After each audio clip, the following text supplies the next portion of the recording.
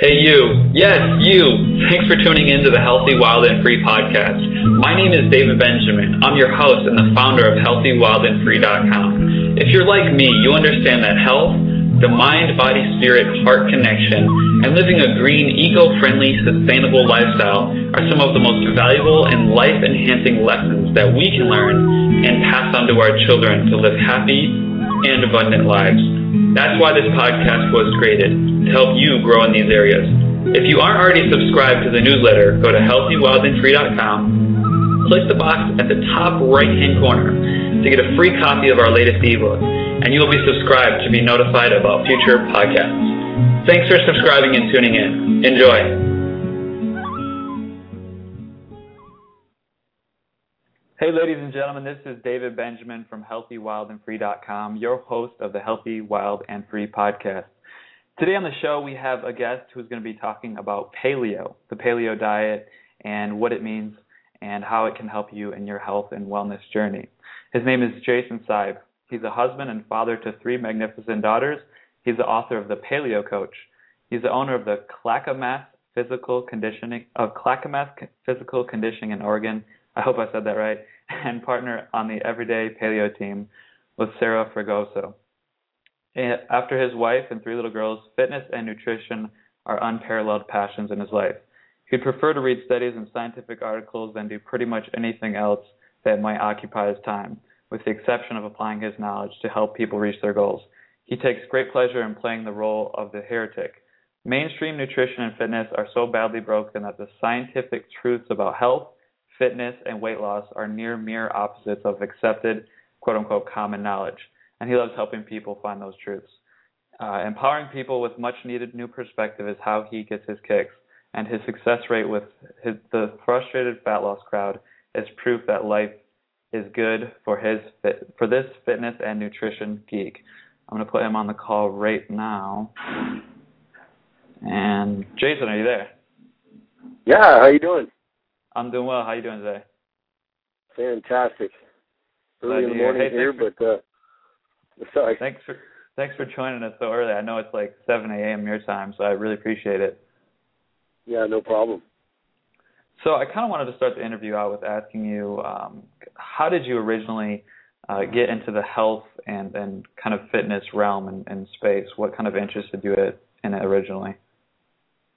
Well, I guess I was in dire need of a life change myself. I'm one of those kids that was I was a bad kid when I was a teenager, and I just needed a change of space in my head and my habits. And I was about 20 years old, I guess. I had a bodybuilder, quite successful bodybuilder, by the name of Pete, take me under his wing and show me how to work out. And I was about 135 pounds at the time, and I just really needed to be someplace else doing something different. And I glommed onto it like no tomorrow. Just decided that fitness and immediately after that nutrition were going to be my new thing. And I never really turned into that gym rat. I kind of right out of the gate became really interested in the science and the facts behind this stuff that it just seemed like nobody really knew. And started reading studies right away. Taught myself how to read studies. That was not a fun adventure, but after a few years of effort, you start to understand without a medical degree or a science background how to read studies and look at statistics and things like that.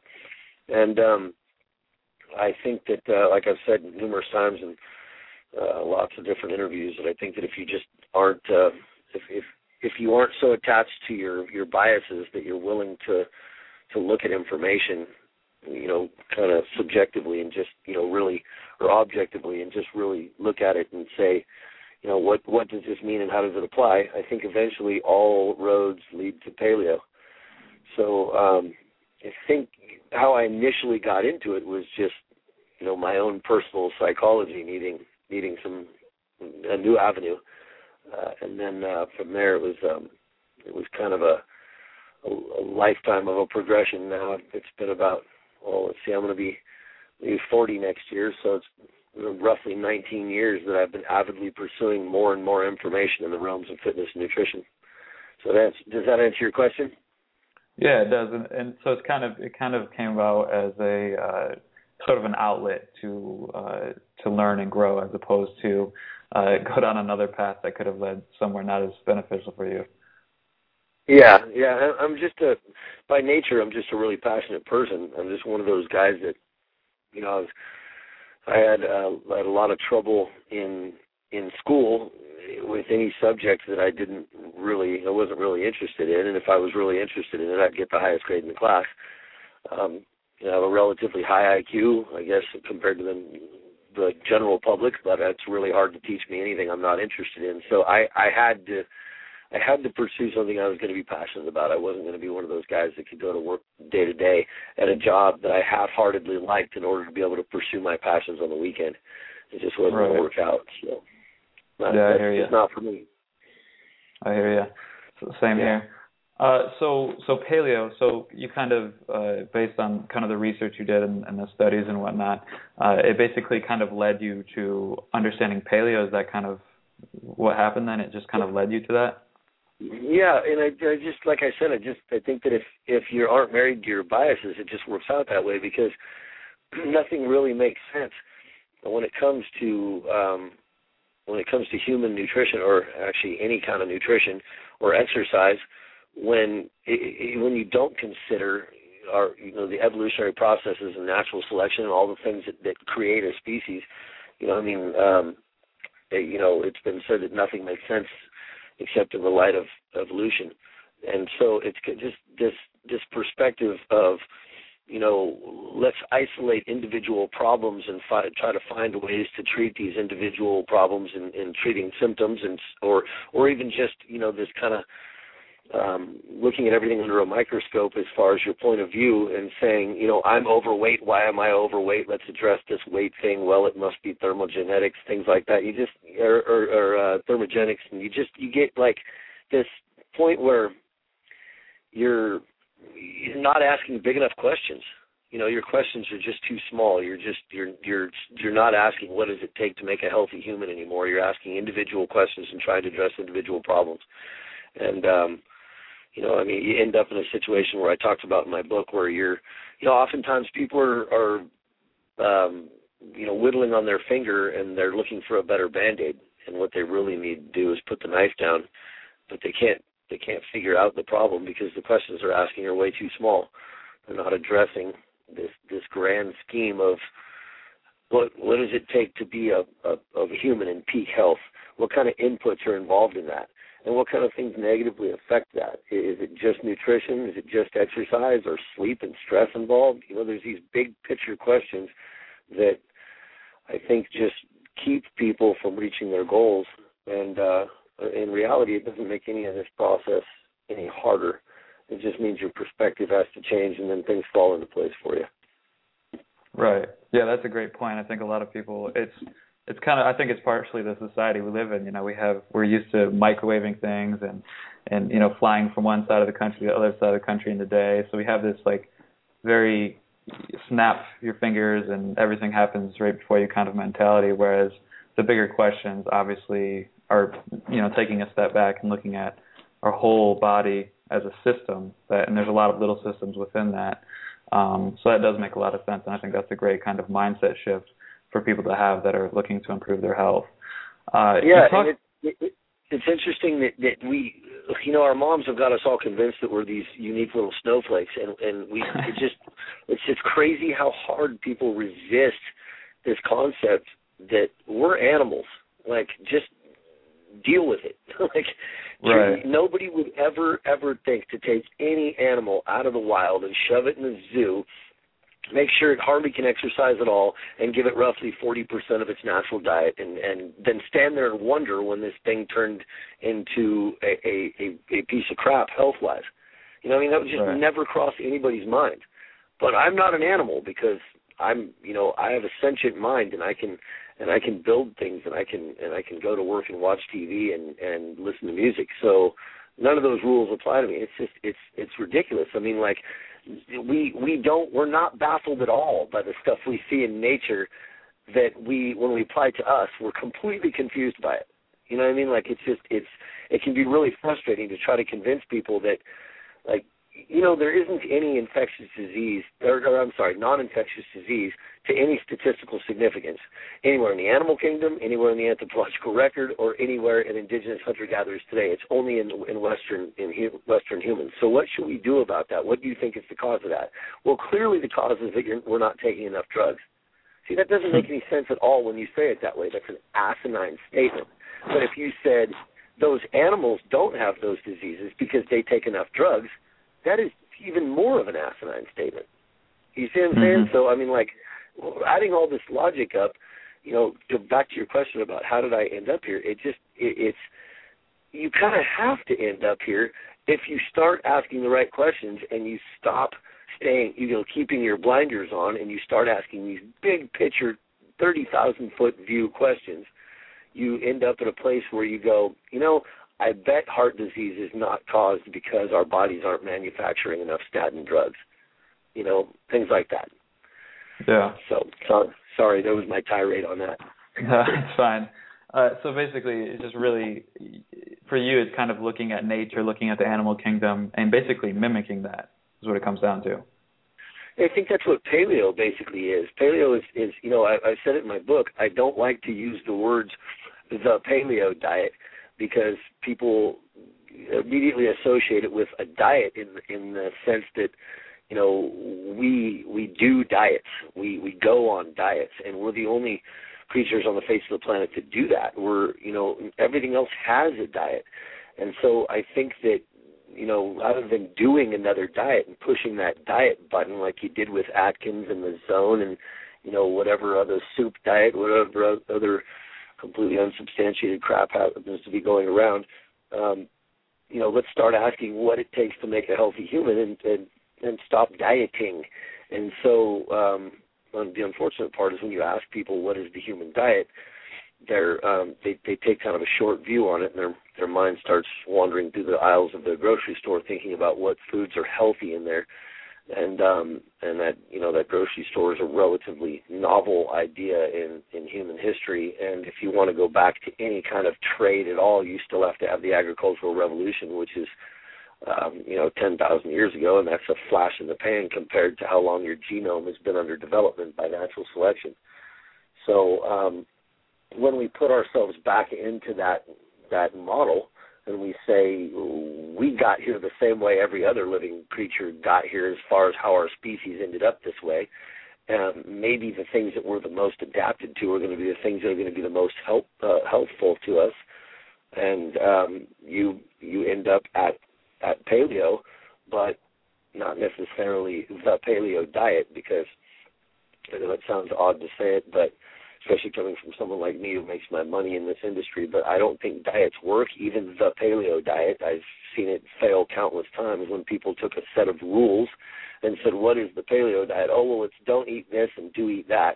And they apply those things to their life, and then they don't get the results that they've seen on some other people. It's because they're not asking the question, how do I get as healthy as I possibly can? They're asking the question, what are the rules that I need to follow so that I can do this diet the way I've done every other diet out there? So I probably just totally confused your listeners, but hopefully we'll clear that up. This is good. I like that you kind of took that path, because it leads me to wonder, you know, with the, you know, the paleo diet, quote unquote, and then the whole, you know, following of the rules, that's kind of like a separation, if you will. You know, some people are following the rules, and then for you it sounds like paleo is kind of a lifestyle, if you will. So yes, it's part of your diet, but it's more of a lifestyle. So can you expand upon what is the, you know, paleo lifestyle, and then what, I guess, I mean, there's got to be some rules that you kind of have that I would say would kind of benefit everyone to some degree, right? Right.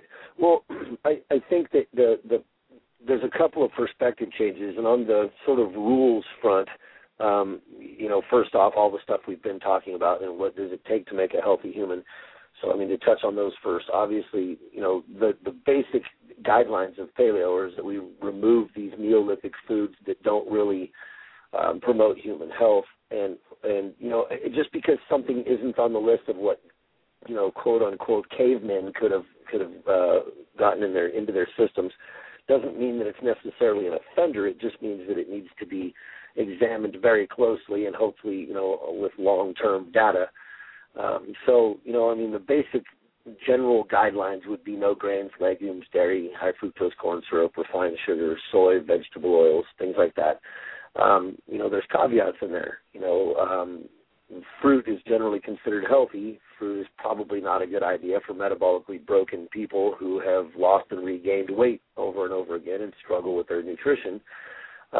Dairy is not on the paleo list, but we don't have a lot of data saying that fermented dairy is really a problem for very many people.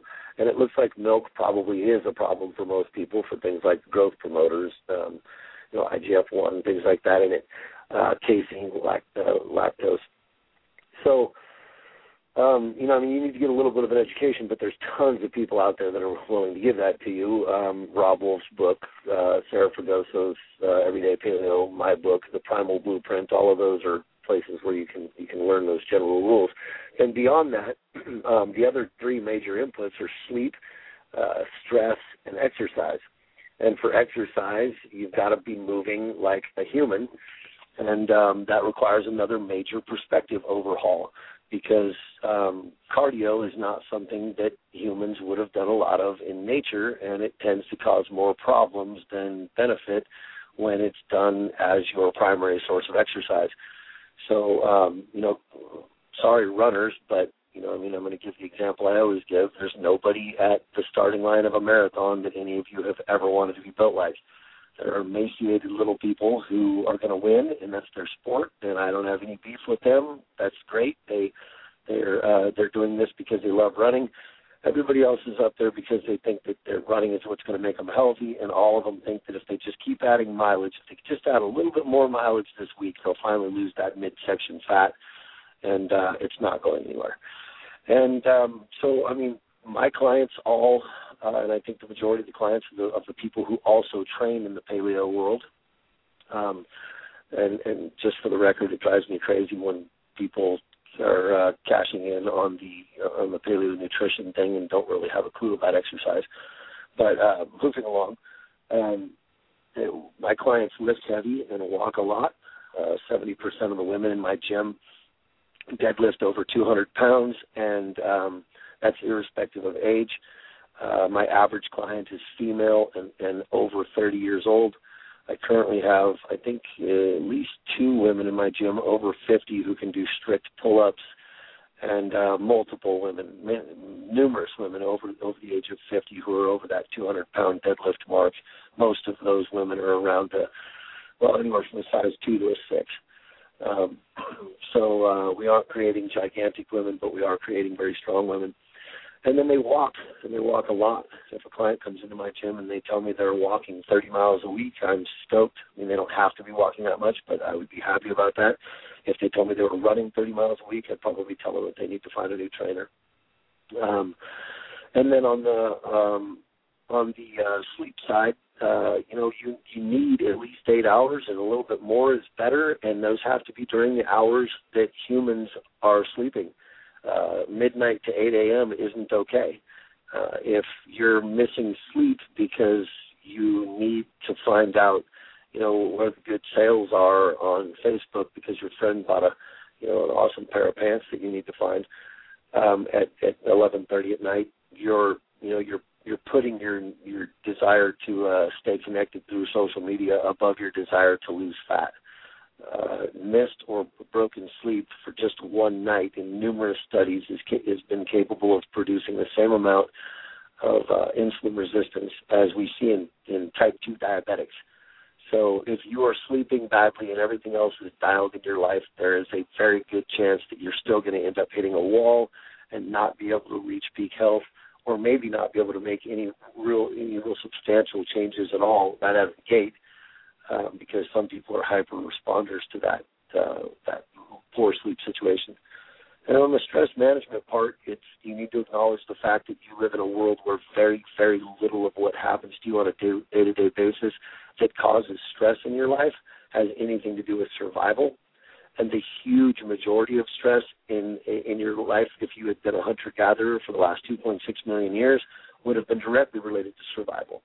So your body doesn't understand that, sitting in a cubicle with a boss that hates you and the guy next to you plays his music too loud and your relationship's kind of tough and you're not 100% sure if you're going to be able to pay your car payment.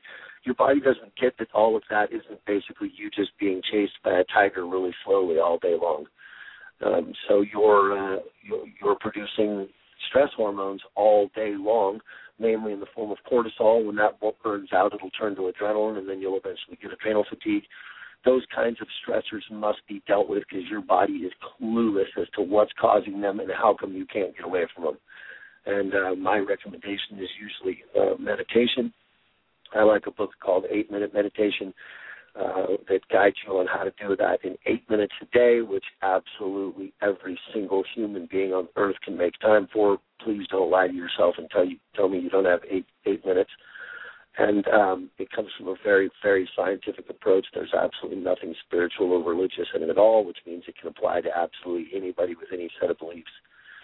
So all of those inputs, I have seen any one of those inputs completely dismantle the entirety of somebody's goals. And I'm not kidding. Like somebody with perfect sleep, perfect food, perfect exercise, watch stress hit them like a ton of bricks and put 30 pounds on them while nothing else changed. So if you're discounting any one of those things, you're probably doing a diet or you're on an exercise plan and you have all your eggs in that basket. And if you do, I think you need to expect very limited and temporary results. Does that cover it?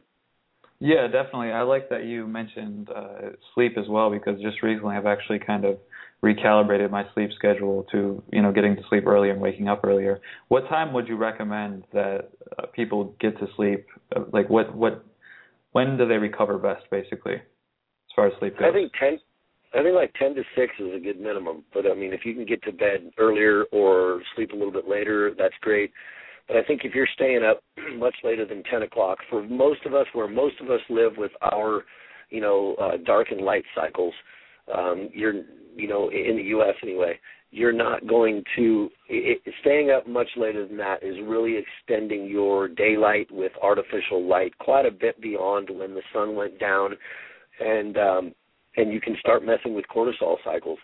And, that can mess with a lot of things. Growth hormone, your cortisol is off and you go to bed with a little bit too high of cortisol, chances are your insulin is a little bit high because your cortisol's job is to dismantle muscle protein and create glucose through gluconeogenesis. That's going to release some insulin. You've got insulin in your bloodstream in the second and third stages of sleep. You're not releasing growth hormone, and growth hormone is the fountain of youth.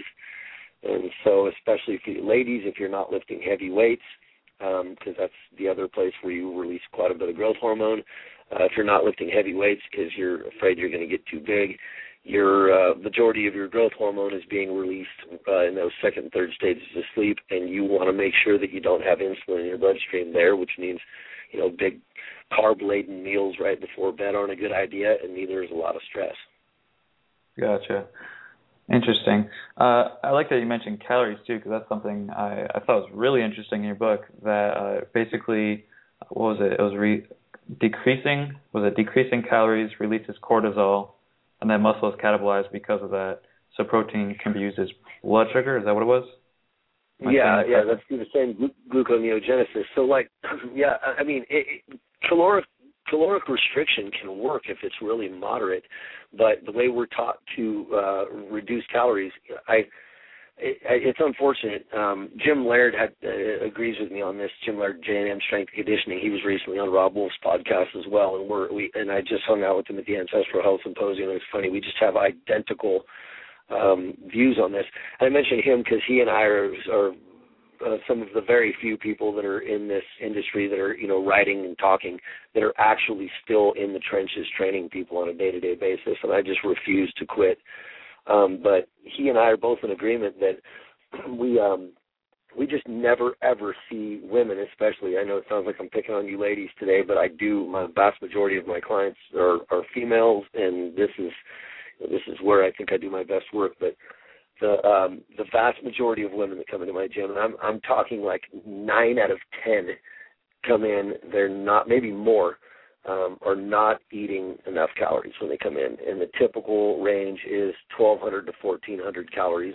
If women have ever had any kind of concern over any period of time in their past with losing weight, they're immediately taught that this is about calories, and so caloric restriction starts, and then they kind of condition themselves to that and settle into this point where they feel like they're full around 1,400 calories.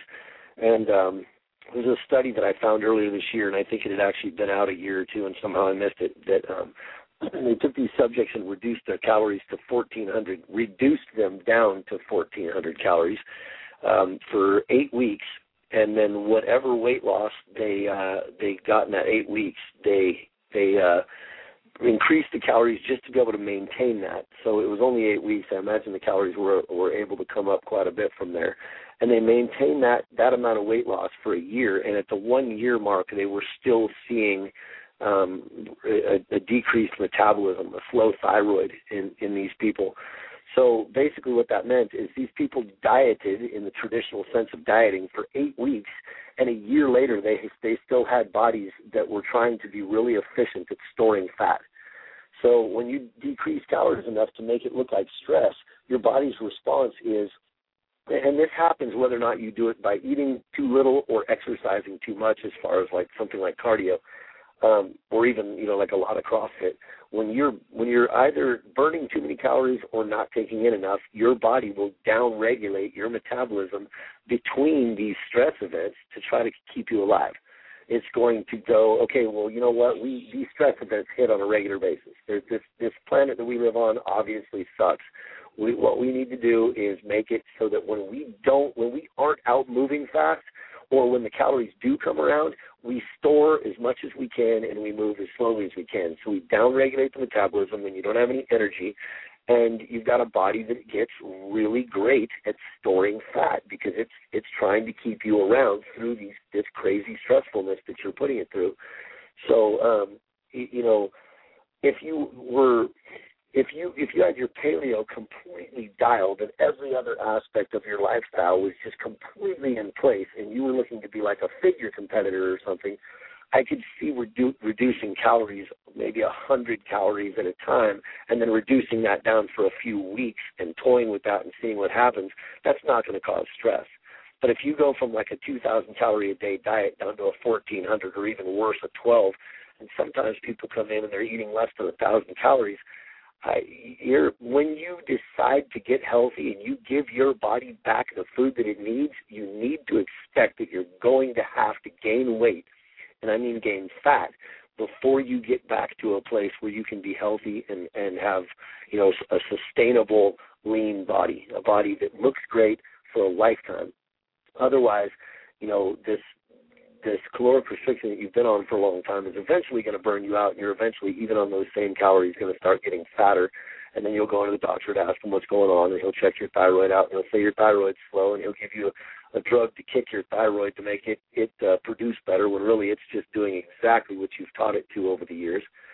So it's a frustrating process because, you condition yourself to this, and then to get out of it, you've got to give your body back what it needs to get healthy again. And we're not just, in a conversation with our bodies where we can say, hey, you know what, body, today I'm going to start giving you everything you need to be healthy. And your body just goes, oh, thank God, let me just push the fat loss button over here. It's still freaking out, and it took you a while to convince it that this was a tough place to live with all this stress. It's going to take you a while to convince it that those stress events are gone and that it doesn't need to store fat anymore. But then once that happens, the goals that you reach, the things that you accomplish are sustainable. So we have to stop dieting like we're shooting for one-night stands with all this yo-yo dieting where I'm going to do whatever it takes to look really good for the next 2 weeks before I gain this all back, or I'm going to not really be happy with my body and never get to where I want, but I'm better than I used to be, so I'm going to keep this caloric restriction going on until I completely break my metabolism. So right. There was another rant for you on a subject that really just gets my goat. I mean, it's a problem, and it's hurt. This information is badly damaging women, and it breaks my heart, but it's a really tough fight because this stuff is so ingrained into these women that I've had clients, I'll ask them, are you restricting your calories at all? Well, no. And I won't have them total up their calories just yet, and then they'll finally come back to me and say something like, well, I never eat until I'm full because that's just not what you do when you're trying to lose weight. And it's like you want to grab them and shake them and go, no, you're hurting yourself. Please, you've got to trust me and get on this, 6 months to a 1 year plan with me, and stop thinking that 2 weeks from now we're going to produce results like Weight Watchers did, because you never got to keep those results anyway. And let's get you really, really healthy so that when you get back into that bikini, you can stay in it for the rest of your life if you want to. You will always get to look like this, and it's pretty freaking fantastic that you can beat the crap out of your body for a couple of decades and then fix it in a year. That's astonishing to me. I just think that is a miracle of biology and biochemistry, and yet it's just never going to be fast enough for anybody because, like you said earlier, we're used to getting that headache and taking a Tylenol and it goes away. You want dinner, you throw it in the microwave, push a button, 30 seconds later you're eating. Again, more perspective shift stuff. Is caloric restriction, could that otherwise be called starvation response, or is that a little bit different? No, it's pretty much starvation response when it comes to the type of caloric restriction that we see in virtually everybody. By the way, caloric restriction is preached as a diet method. We're taught to believe that the only thing that matters is calories, and you've got the law of thermodynamics saying that calories in has to equal calories out or stored calories, and so if you're not burning those calories, it's all getting stored as fat, and it's just the oversimplification of that process and applying that to the human body is nothing short of absolutely ridiculous. I mean, it's just there's so much going on. What's that? Yeah, can you expand on that a little bit, calories in, calories out, and that process and why that's not true? Yeah, well, I mean, without getting really scientific, the general concepts are that, the first law of thermodynamics, I think I said that wrong in the very beginning of your podcast, but the first law of thermodynamics says that calories or energy cannot be destroyed. It can only be transformed to another form of energy. So in other words, fat would be considered potential energy. It's stored energy. It's fuel. Or, when you use your body or, systems in your body, your mitochondria take whatever you've brought in, protein, carbs, fat, feed them into the carbs and fat mostly, feed them into the mitochondria, use those to create ATP through the Krebs cycle, that thing we all tuned out in biology class. And ATP being adenosine triphosphate being our, the currency of energy for humans. And then that, if we don't expend enough of that, then it all ends up stored. And I mean, the bottom line is there are varying degrees of what it takes to create ATP through what sources of energy you took in, like. And then these things are affected differently in digestion, and they're affected differently by our various hormonal states. For example, when insulin's in your bloodstream, you're basically holding your fat cells shut and using glucose for energy. So you've got glucose in your bloodstream, and glucose is not allowed to hang out in the bloodstream. You can't. It's toxic if it gets too high, too low. Your body spends a ton of energy keeping glucose within a very tight range. It does that, mitigates that with insulin. So you can't afford to have your cells, like say, for example, your muscle cells, virtually any cell in your body, they all need energy, but say, for example, your muscle cells, you can't afford for them to gobble up fatty acids out of your fat cells if glucose is around, because you need them to gobble up as much glucose as you possibly can to get that glucose out of the bloodstream. Fatty acids are not toxic. Glucose is. We got to get rid of the glucose first. The medical community and typically, and your typical dietitian or nutritionist wants to tell you that glucose is the preferred energy source for the cells. I think most of us that really understand those concepts would argue that it's not the preferred energy source, it's the source that must be used first. And a type 1 diabetic will tell you all about how closely monitored glucose needs to be in your bloodstream. So if any glucose that isn't used up in a meal by your cells that are, hungry and going to use it for energy will be shipped off to the liver to turn into triglycerides for storage, or some of that can be turned into glycogen, the stored form of glucose, which is stored in the liver and in the muscles. There's a limited amount of that you can store in the muscles. You can get quite a bit of it crammed into the liver, which can eventually cause problems. But most of it's going to get turned into triglycerides for storage. So your carbohydrates are what the vast majority of the fat on your buns and thighs is made of. Those fat cells were originally carbohydrate molecules from, your whole wheat toast and oatmeal you ate in the morning, as opposed to your bacon. So when insulin's in the bloodstream and that glucose must be used up first, the fat cells are being held shut. So, for example, trudging away on a treadmill, sucking back a Gatorade, is keeping your fat cells held shut. If you're not consuming enough energy in that Gatorade to actually have the glucose be enough to feed that whole exercise process, then cortisol is released, and you're dismantling muscle protein in order to make more glucose. And at the end of the result, you very well may see the number on the scale go down. But if that's what's you're making becoming you happy, weaker, right? Yeah, if that's what's making you happy, then what you're shooting for is weight loss. And I don't think anybody on earth should ever be looking for weight loss. We're looking for fat loss. And in my book, I show you an example of how my client Deb went from, I think, a size 12 to a size 6, if I'm getting that right, and stayed 155 pounds. And you can see the side-by-side pictures in my book. Do you want to be a smaller size and look great, or is what's important to you making that number on the scale go down? And if you just want to make the number on the scale go down, then starvation and cardio is not really a bad idea for you, except that it will catch up on you and you'll gain it back. But you definitely temporarily can make that number on that scale go down. Unfortunately, you are a member of a species that judges each other visually, and nobody's ever showed up for a blind date at your house and asked you to step on a scale so they could tell whether or not you were attractive. So, at the end of the day, virtually every woman I've ever trained, if I asked them, would you like to be a size 4? Yeah, that'd be great. Are you willing to, if some of them were size 6s at the time, and I'll have to say, would you like to be a size 4? Yeah, that'd be great. Okay, well, are you willing to gain weight? Oh, no, God, no. No. Well, what if you have to gain weight to be a size 4? And then you can watch little parts of their head start to explode.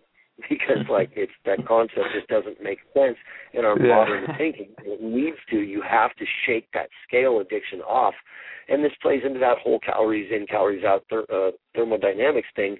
Is that when you're using the right substrate, the right food for the right inputs to make energy, and the processes are working right, it doesn't need to equate to exactly the same thing as when the processes are working wrong. When you eat fat, for example, those fatty acids travel through your entire lymphatic system. It's really a slow process before they're in your bloodstream. And when you eat glucose is in your bloodstream nearly immediately in some cases, and if it's not gobbled right up by your cells, it doesn't take very long, and it's been shipped off to the liver to become fat, and it's destined for your fat cells, so you can gain weight in fat. And whereas that fat, that slower trickle of fat coming in as calories, if you're moving properly, could much easier be turned into muscle mass, and then protein, of course, is a big component of that too. But you can even overeat protein, and so all of these things are processed a little bit differently. To act like we're just dumping gasoline into a tank and expecting a gauge to go up to a certain point and to get exactly that amount of miles out of that, it's all just ridiculous. It's for people who don't want to try to understand these systems. Interesting. Yeah, I like how you worded the, if you want to, reduce or go from a size 12 to 6 or whatever, would you be willing to gain weight? It's very counterintuitive because we kind of equate weight with shape, but really physique, muscle weighs more than fat, so we have to keep that in mind. And it's really everyone's going for physique. We could care less about what we weigh as long as we look the way we want to. I think that's kind of what it comes down to. But as far as glucose goes, is there anything you can do, like, for me personally, I've started to pair, like when I have fruit, I'll pair it with something that kind of balances blood sugar levels. Is there anything that you do or recommend that won't kind of spike insulin and cause the liver, fat and that kind of thing, just to kind of keep the blood sugar levels balanced so that glucose doesn't have as negative effects overall? Yeah, I mean, it's not, we don't really need to vilify glucose and insulin. They're a normal part of human physiology and biochemistry, but it's about the proper food choices. The thing that's wrong with the standard American diet, the way, virtually all Western cultures eat, is just that we consume an impossible amount of carbohydrates with impossible glycemic indexes throughout our day, like all day long. In our seminars, I kind of draw out a graph where I talk about, you're eating the diet that you're told to eat by Jillian Michaels and Dr. Oz, and you get up in the morning and you have, oatmeal and whole wheat toast, and then, that gives you a spike in glucose with an accompanying spike in insulin. That comes crashing back down about mid-morning, and that's where you're falling apart. So you go grab a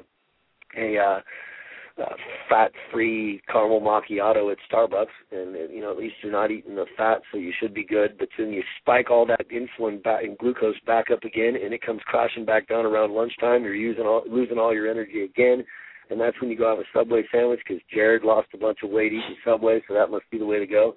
And in the middle of the afternoon, you're crashing again, and so you grab some candy off of a neighbor's desk. You'd never have a bowl of candy in your own desk because you're health conscious. Or maybe it's a granola bar or a bagel or something that's got to be, good for you, and you jack that back up. And then at dinner you're having, chicken and whole wheat pasta or something like that. It seems like another healthy choice. But all day long you've had these insulin spikes. Every time insulin started to deplete, that falling insulin signaled hunger. So you're eating all day.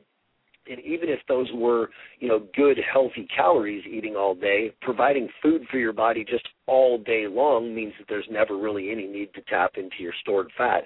But making matters worse, you're getting these insulin spikes all day.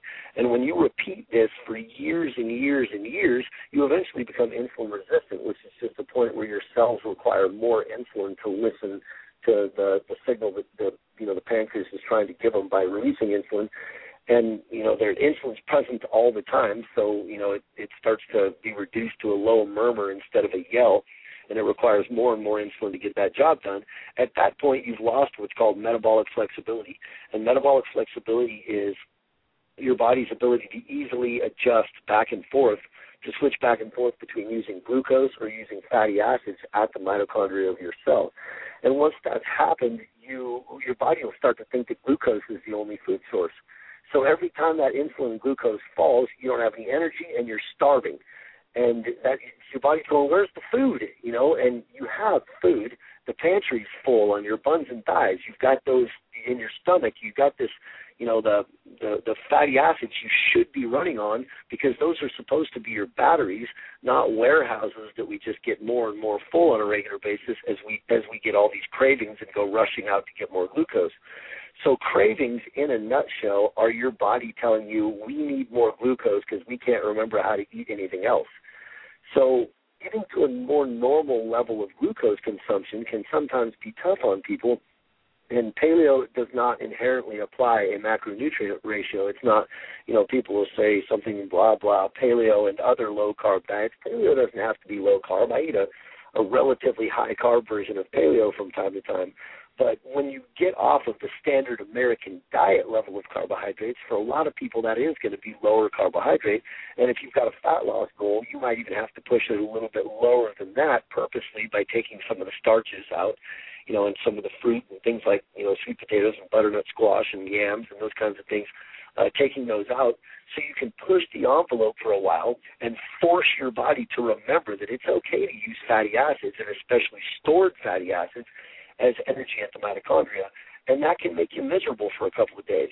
You get what's called low-carb flu, and you'll be a little, maybe a little groggy. Maybe if you find yourself reading, you'll end up reading the same paragraph a couple times because you just can't focus. It goes away, though, and when it goes away a couple days later, you feel like $1,000,000. And so in large part, when people just remove the grains from their diet, it ends up pretty dramatically reducing their caloric intake unless they're somebody that eats a lot of sugar, in which case both of those things will probably need to be removed. But you end up with, considerably lower carbohydrates than what you were eating before. And with a fat loss goal, you push that envelope a little harder without those starches. And that's really all it takes. Like, I don't really do a whole lot of combining of foods. I mean, obviously, if you consume more fat with your glucose, you can tend to slow down the absorption of virtually everything, and that's just a digestion process. But and fiber tends to do the same thing. But overall, I think when you just choose the right foods, you accidentally end up there. You don't. Your carbs come down by accident from where they were compared to that day that I just laid out for you. Gotcha. So you're basically balancing your metabolic flexibility by balancing your diet, basically. Yeah. Your metabolic flexibility comes back when you spend a prolonged period of time eating like a human being instead of eating like a Westerner. So what would you say would be like a good kind of blueprint, if you will, for eating like a human being to balance metabolic flexibility? I think when somebody first comes into, I'll give you the basics right here. When somebody first comes to me, what I want to see them do is, on the exercise side, I want them to, if they've been doing a bunch of craziness in their past, I pretty much want them to quit doing anything except maybe walking and some lifting. But if somebody's really badly metabolically broken, like this is just a cardio junkie, I'm going to tell them that they need to go get their diet right, and I can help them with that. But I want them to quit exercising altogether for a month or two, and that just blows their minds, and it's usually really, really hard for them.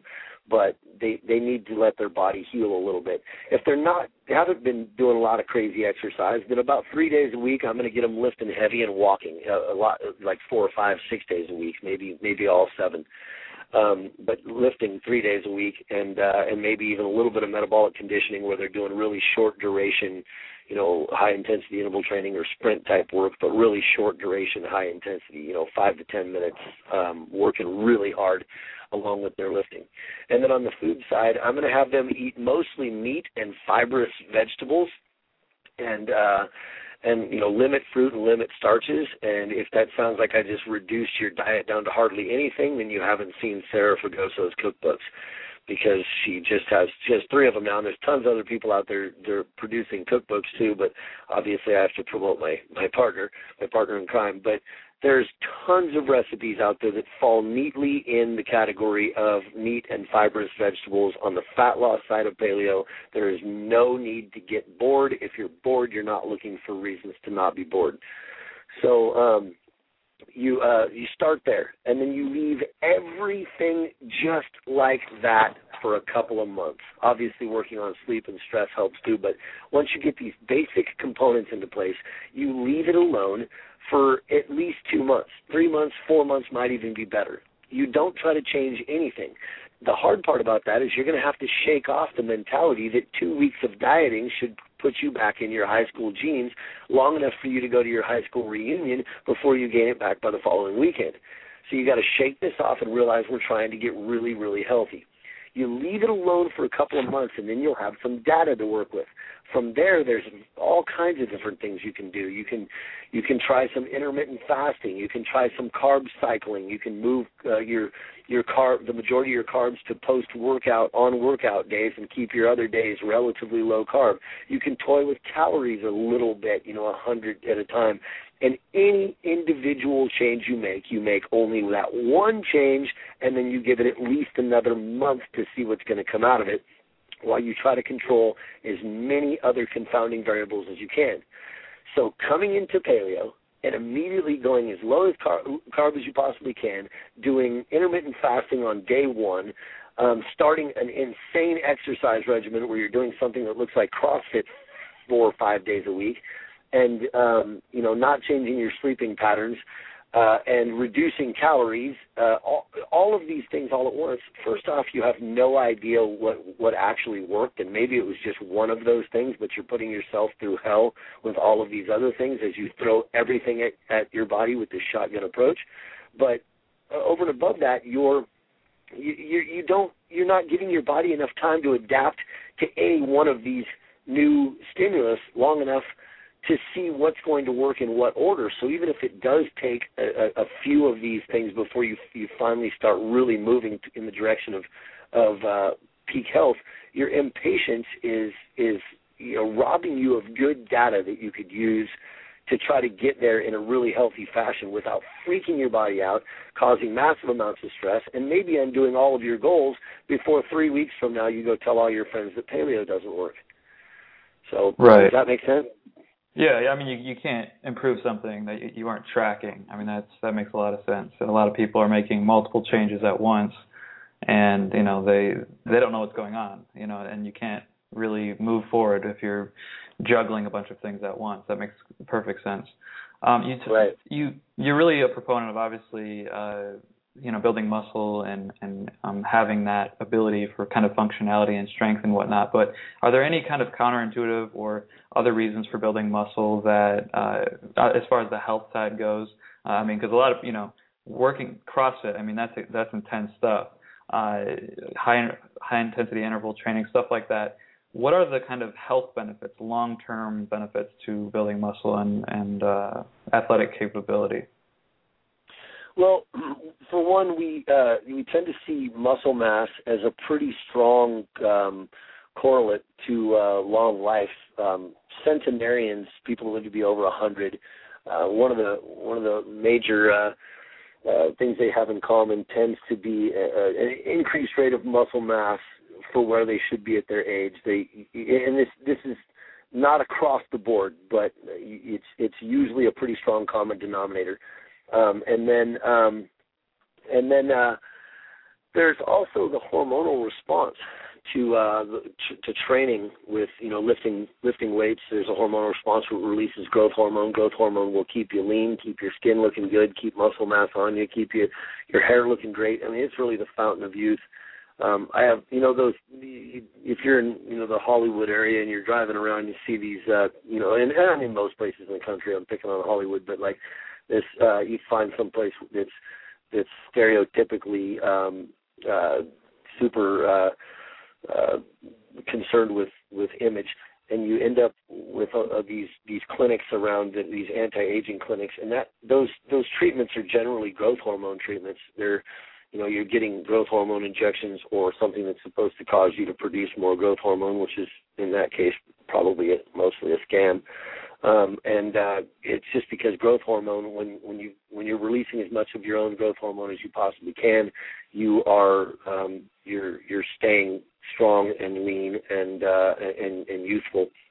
And so lifting heavy weights is one of the very, very few things that does that. High intensity interval training can do it too, but I'm not a big fan of the way CrossFit has taken the direction CrossFit has taken high intensity interval training.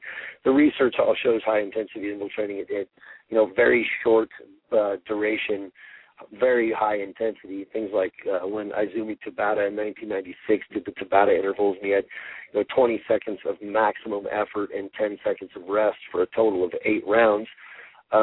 We took studies like that showed that high intensity interval training was great. And we turned high-intensity interval training into, CrossFit turned it into 20, 30, 40, sometimes hour-long, 60-minute bouts where you're switching back and forth between multiple exercises. And at the end of the day, really all that's doing is, you're trying to prove your machismo against the person next to you. You're not, we've lost all the health benefits of this, and it surely isn't supported by the research. The research just never, ever looks like that. So, but the benefit, also muscle mass is it's thermogenic all by itself. It having more muscle mass means you're running a bigger engine, means that sitting at rest, you're using more calories throughout your day. So muscle mass will absolutely help people burn fat. If for the ladies, I made a valiant effort in my book. If you haven't read the book, it's check it out. I took 3 women, 2 of them I put in the book, 1 of them I put on a blog post on Everyday Paleo, and these 3 women who trusted me, thankfully, and for a 3-month period, I did everything shy of drugs to try to get these women as big as I possibly could. Over a 3-month period, I used every trick that I know of as a trainer. We increased their calories. We had them training exactly like female bodybuilders. We took out all of the huffing and puffing that they did in their exercise, even in their warm-ups. We controlled the time between their sets. I meticulously applied every effort I could to making these women as big as I possibly could for 3 months. And the before and after pictures are in the book.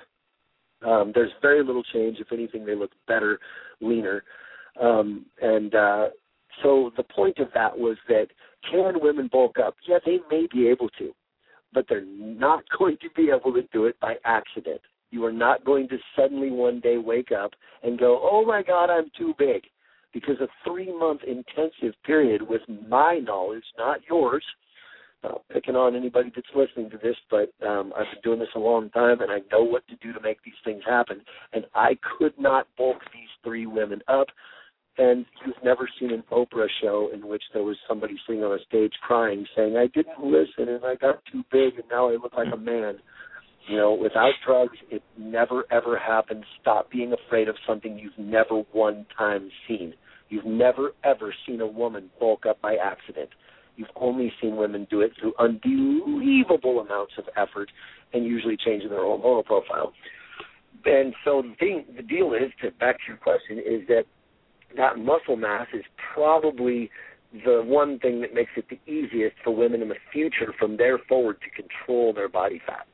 When you're running a stronger engine, a bigger engine, you can eat up more of that fat. You can require more of a need for your stored body fat during your exercise, actually during EPOC, which is excess post-exercise oxygen consumption. So you're not actually losing fat during exercise, but what you're creating for the next 24 to 48 hours, mostly in the first 24 hours, is where you'll lose the most fat, and muscle mass dramatically increases that. Somebody with a really low muscle mass will not be able to create as much EPOC as somebody with higher muscle mass. So hugely valuable. You need muscle, and if that sounds like dirty words to you, then please go read some research, read my book, look at the effort that the women that have muscle mass are putting into it. I think I've said before maybe in other interviews, but if I was a female bodybuilder and I was really big and just jacked, carrying tons of muscle, I would feel like I would just want to walk around all day beating up women that are scared of gaining muscle, because I would be like, I eat more in one meal than you eat all day. I live like a monk. I alter my hormonal profile with drugs, which risks me losing some of my femininity just for my sport, and you think this is going to happen to you by accident. I would be so mad all day long that women would think that they could do what I had done by accident when I had to work so hard to make this happen. Yeah, I think as far as building muscle mass, HGH is a huge benefit, because as we age, that declines, and that definitely is one of the biggest factors in keeping our youth and longevity and that kind of thing. I saw a video of you online with Sean Croxton, and you talked about how there was a study where people use their weaker arm or their weaker hand to open doors and do things like that, and it helped with them with their addictions and cravings and whatnot. Can you talk about that a little bit? Yeah, in willpower research that I've done, I the last couple of years have really taken me down the road of psychology, because I've realized that this is a psychology game way more than it's a physical game. It's eating right and moving right is really, really simple when it's methodical for people. So we would see people come into the gym and they, just slightly getting off the subject here, people would come into the gym and they would be, you'd ask them what their goals are, and they would be pointing at parts of their body and pinching things, and they just have desperation in their face, and it's crystal clear that they just hate this body that they're in, and they'll do anything to escape it. And we would just watch those people struggle and oftentimes fail. More than 50% of the time fail, and 95% of the time really struggle. And then people would come into the gym, this other group, they would come in, and you'd ask them what their goals were, and they would basically explain to you how they love their body and their body deserves better than what they've been giving it. And those people would get results so fast it would make everybody's head spin. And then that first group that hates their body would come to this second group and say, wow, you look so great. What size pants are you wearing? You're so small. How did you lose so much weight? And the first group would almost be irritated, or the second group would almost be irritated. They'd be like, you know, I have a huge deadlift. I don't take any medications anymore. I finally sleep well. My migraines are gone. I can work in my garden again. I've got this gigantic list of these amazing things that happen to me, and all you want to talk about is how I look. Yeah, it's pretty cool that I'm down a pant size or two or whatever. I look great. That's all good. But, I mean, that looking better didn't improve my quality of life or my vitality anything compared to this other gigantic list. So we get people this perspective change, hopefully, right in the beginning, and that's a psychology game. That's a game where people, like, everybody's doing the same thing. Like the people that love their bodies and are just giving their bodies everything their body needs, those are people that are doing all of this without any desperation and without any emotion. They're just methodically following the footprints that we draw on the ground. They're just, you know, place your foot here, place your foot here. And the other group has all of this desperation, and they're still hearing, you know, people's voices in their head in the past that have told them they were fat, you know, bad boyfriends or even girlfriends, whatever. You know, the guys do this stuff too, bad parents, whatever. And they're, or they've got, you know, a relationship with food that sends them running to food when they've got, had a rough day. That little voice in their head is just awful to them. They get up in the morning and they're standing in front of the mirror, you know, brushing their teeth or getting ready to get in the shower or whatever, and that voice is just slinging insults at them, and they don't have the ability to tune it out and realize that little voice is not them. They don't have to identify with it. They don't have to own it. And so I really got to looking into the psychology because I was realizing that my data had been spot on for a long time. Why weren't some people getting results? Why were some people still so adamant at blocking themselves from getting results? And I started working with a psychologist named Robert Beeswax Diener, and his father is Ed Diener, who is the 25th most cited psychologist of all time, you know, Freud being number one. So Ed Diener is, you know, one of the biggest names in psychology, and his son is no joke. He's amazing and probably going to end up there himself. And we've been working together for, I guess maybe a year now, something like that. And we just have these brainstorming sessions, and he got me really into looking at willpower research and where things like motivation come from. And I think that a lot of us tend to think that willpower is a character trait, and it's really not. It's measurable in the prefrontal cortex. They can deplete it in laboratory studies. They can watch willpower get depleted on a subject that's completely unrelated to another, you know, change subjects, and then watch people, you know, lose willpower. Like, for example, you know, you're wandering through the mall trying not to spend your life savings, and then you eat every piece of crap in the food court.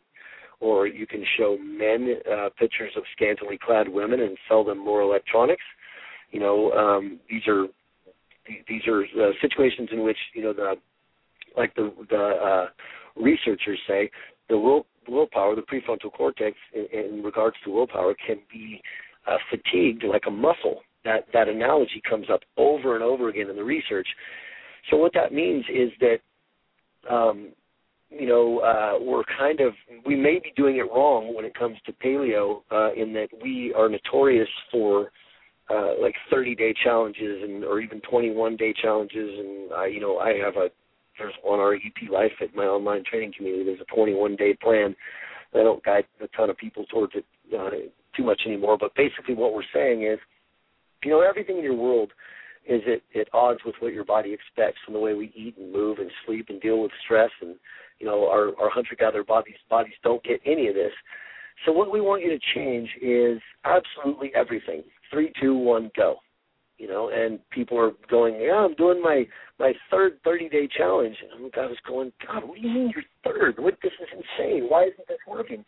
And it all comes back to this willpower stuff. You get up in the morning, to an alarm clock, which takes willpower, and you drive down the road not following somebody to work and beating them up after they cut you off. That requires willpower. Most of us go to jobs, well, most other people, I'm very fortunate in this aspect, but most people go to jobs that they may like or dislike, whatever the case may be, but they probably wouldn't go there if they didn't need money. So it's something that is doable because they have bills to pay, but they don't necessarily love it. And there's a lot of people out there that just outright hate their jobs. I think that's the majority. And then you deal with people in a job situation that you wouldn't normally ever put yourself around, and you have to deal with them on a regular basis. And then, we all have relationships, and sometimes those are strenuous, and we have bills, and we have all this other stupid society stuff that has nothing to do with our survival. And then it's no wonder that at the end of the day you come home and you eat a tub of ice cream every night after dinner, even though that morning you woke up fully with the intention of trying to get yourself fit and healthy once and for all because you're sick of crying when you stand in front of the mirror. So the willpower research is saying that, the prefrontal cortex is fatigable, and there's a good example. I think I said this someplace else recently, so forgive me if you've heard it, but one really good example is they brought these subjects into a laboratory individually, and they sat them down at a table, and 50% of these people, at the laboratory, they just baked chocolate chip cookies, and the whole lab smells like chocolate chip cookies, and 50% of these people were allowed to eat as much of the chocolate chip cookies as they want. And the other 50% had to abstain from eating the chocolate chip cookies that sat right in front of them, but they were allowed to eat all the radishes they want. And they told these people they were doing some sort of taste and memory study or something like that. So about 15 minutes of this goes by, and they move all the food out of the way, and they tell them they're going to do a completely unrelated study, and they bring out these geometric shapes, and they ask them to trace these without letting their pen or pencil leave the paper. They don't tell them that it's impossible. And so the group that eats all the chocolate chip cookies they want spends an average of 18 minutes working on this before they finally give up, and the other group only spends 9 minutes before they give up. Well, eating chocolate chip cookies or not eating chocolate chip cookies and tracing geometric shapes are completely unrelated subjects that couldn't possibly, in the minds of these people, have been correlated at all, but these people had already used up a bunch of their willpower before they were asked to do something else that required willpower, which was to stay on task even though this task is getting frustrating. So you can see how the odds are stacked against us when we go out into our day-to-day life trying to make too big of changes. And the study that you brought up was they took these alcoholics and cigarette smokers that were trying to quit, and they had 50% of them for 1 week just simply open all doors that they came to with their non-dominant hand. This is a really easy activity. It didn't require it wasn't stressful. It was something they would think about for a couple of seconds, maybe 1 second, and then move on. But what they were doing is they were willfully coming to a situation in which they had two choices.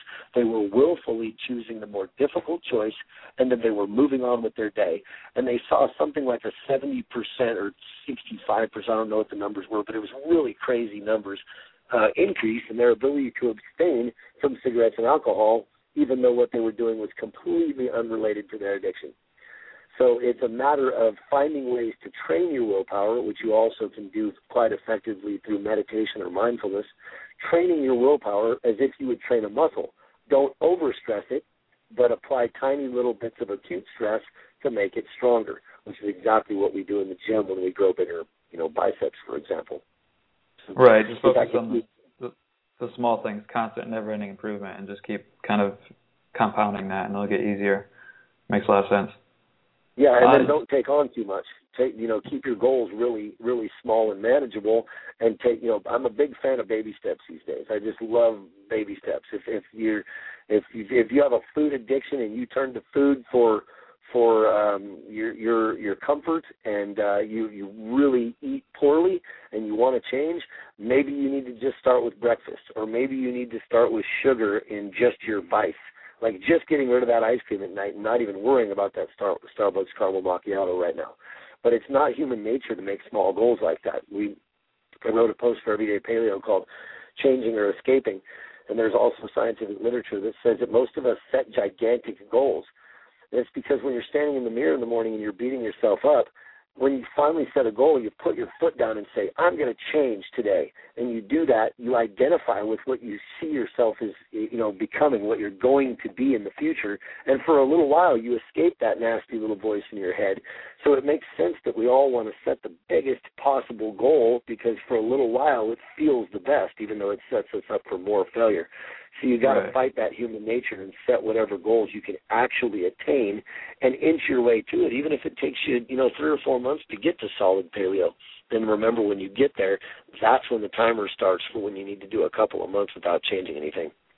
Right. I'm glad you talked about the psychology of, making decisions and willpower, because so many people are doing that exact thing. They're looking in the mirror saying, today I'm going to change, today it's going to be different, and then they stumble and fall and they have ice cream or whatever. And then they beat themselves up over it, so they lose their confidence and their willpower is fatigued and that kind of thing. So just taking micro steps and kind of realigning yourself to make better decisions ultimately leads to a healthier and stronger you. So that makes that's great advice, and I'm glad you brought that up. Yeah, and the value that we put on cheats, we give them like this huge power over us. Like it's crazy how, people will eat a bad bite of food, and so that has to become a whole bad meal. And then that whole bad meal means that today is shot. And if today's shot and it happens to be Friday, then it's the whole weekend. I'll start again on Monday. And then on Monday you have a little tiny period of time to get this right again on Monday, or the whole week shot. And pretty soon you can't even hardly remember that you were ever doing this. It's been so long that you've been off the wagon because there's some, ridiculous arbitrary amount of time that is associated with the fact that you right at this exact moment happen to have a mouthful of bad food, which therefore automatically means that the next mouthful has to be terrible too. And in reality, every moment is a brand new moment. I said in the book that, if you're eating bad food, or you just ate something bad, as soon as you're done chewing, that event is over. It's gone. Right. This doesn't imply anything for the next moment in your life. You're not tied to any decision now. You didn't commit to anything. You ate something bad. What's the next bite going to be? You get to make a new decision. So stop giving your cheats the power to just rob, the entirety of your goals. Just take, everything is gone and out the window now because you had a Snickers bar. No, that's ridiculous. I'm not giving you license to cheat and saying, hey, go out there and eat some crap because it'll all be okay a moment later. I'm saying if you do stumble and fall, there's no point in just beating the snot out of yourself for, weeks at a time, until you finally can get the courage to start all over again. You didn't end anything. Nothing stopped. There isn't a line drawn in the sand that said, well, you were paleo 2 minutes ago, but now you blew it, you idiot. Just stop telling yourself those things and just pick it up and move forward. Just keep on trucking. You're still a human that wants to be healthier, and now you're making good decisions again. Just keep going. At the end of the day, you are worth improving. And if you can't figure that out and get that through your head, there is no trainer out there who can give that to you. There's nobody that can tell you, there's nobody that can give you a reason. Basically, I'm just a tool. You're going to come to me with a nail that you need driven in, and I am nothing more than a hammer, but I cannot give you a reason to drive that nail. I hope that makes sense. But stop robbing yourself of your motivation because of little tiny slip-ups. Yeah, and I think that a great point, too, to add to that is, the self-inflicted stress from your, past decisions. So I think that's a great point as well. If it's the past, let it go. Be in the moment right now, be mindful, and make the best decision for you, at this point moving forward. So I really appreciate your time for this interview, Jason. Where can our listeners find you? What's your website? Are you on Facebook, YouTube? Where are you at? Yeah, I am on Facebook. Just look me up, Jason Seib, S-E-I-B. I am also on Twitter, and I write for Everyday Paleo. Sarah and I are actually the Everyday Paleo team now. She's made it very clear to me that that I need to step up and be partner there. And I do the seminar, everyday paleo workshops around the country with her. I'm actually, I don't know when you're going to end up posting this, but very shortly after this, we hang up here, I'm going to be heading to Denver. And then we also do the Everyday Paleo, or the Paleo Lifestyle and Fitness podcast. You can find that on iTunes. It's been killing it. I think we've got about 1.5 million listeners on that. As early as just a couple of weeks ago, we were ranked at number 2, right behind Jillian Michaels a few times. Everybody really seems to be enjoying that, so they can find me there. And we also have a site called eplifefit.com, which stands for Everyday Paleo Lifestyle and Fitness, and it's online training, exercise training. We do coaching through video submission, and we have this extensive site there, extensive forums. So if you're a person that you can't find a good trainer near you, because that's kind of a tough road.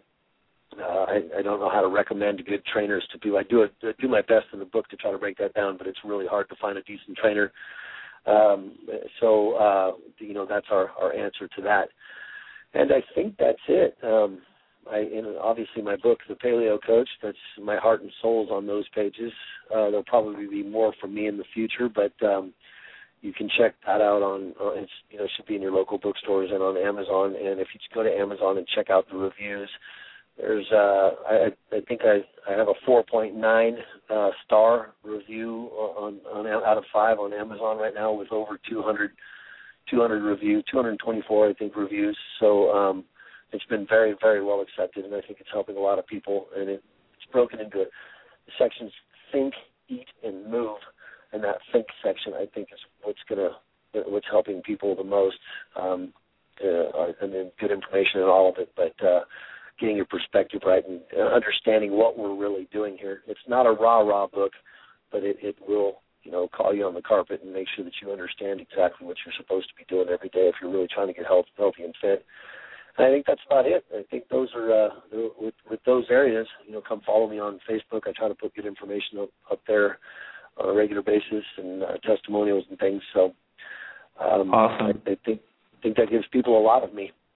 Appreciate it. Yeah, the book was great. It was practical, simple, to the point, and it was an easy read, so anyone can read it. And I'll link up the book in your website in the show notes as well. Once again, thanks a lot for your time, and have a great trip to Denver. Absolutely. This was a lot of fun, and I'd love to do it again with you sometime. Just let me know. For sure, man. Take care. Have an awesome day. Okay, you too. Bye-bye. Bye. And we'll wrap the show with that, ladies and gentlemen. Thanks a lot for tuning in to today's Healthy, Wild, and Free podcast. If you aren't already subscribed in iTunes, head over to your iTunes. If you have iTunes on your computer, search Healthy, Wild, and Free in the iTunes store, and just click the subscribe button. And when you do that, you're going to get basically notified with each new podcast update. So every time I do a new podcast, it'll load in the Healthy, Wild, and Free podcast in your iTunes account, so you can listen to it on your computer, on your iPad, on your smartphone, on your iPod, whatever you're doing, wherever you're at, in the car, you can listen to the podcast. Also, make sure to go to healthywildandfree.com and join the Facebook community. I post videos, articles, and all the interviews there as well. And make sure to join the email newsletter at healthywildandfree.com, and you'll receive the interviews and a free book as well for subscribing to the email newsletter. Thanks a lot for tuning in. Have an awesome day.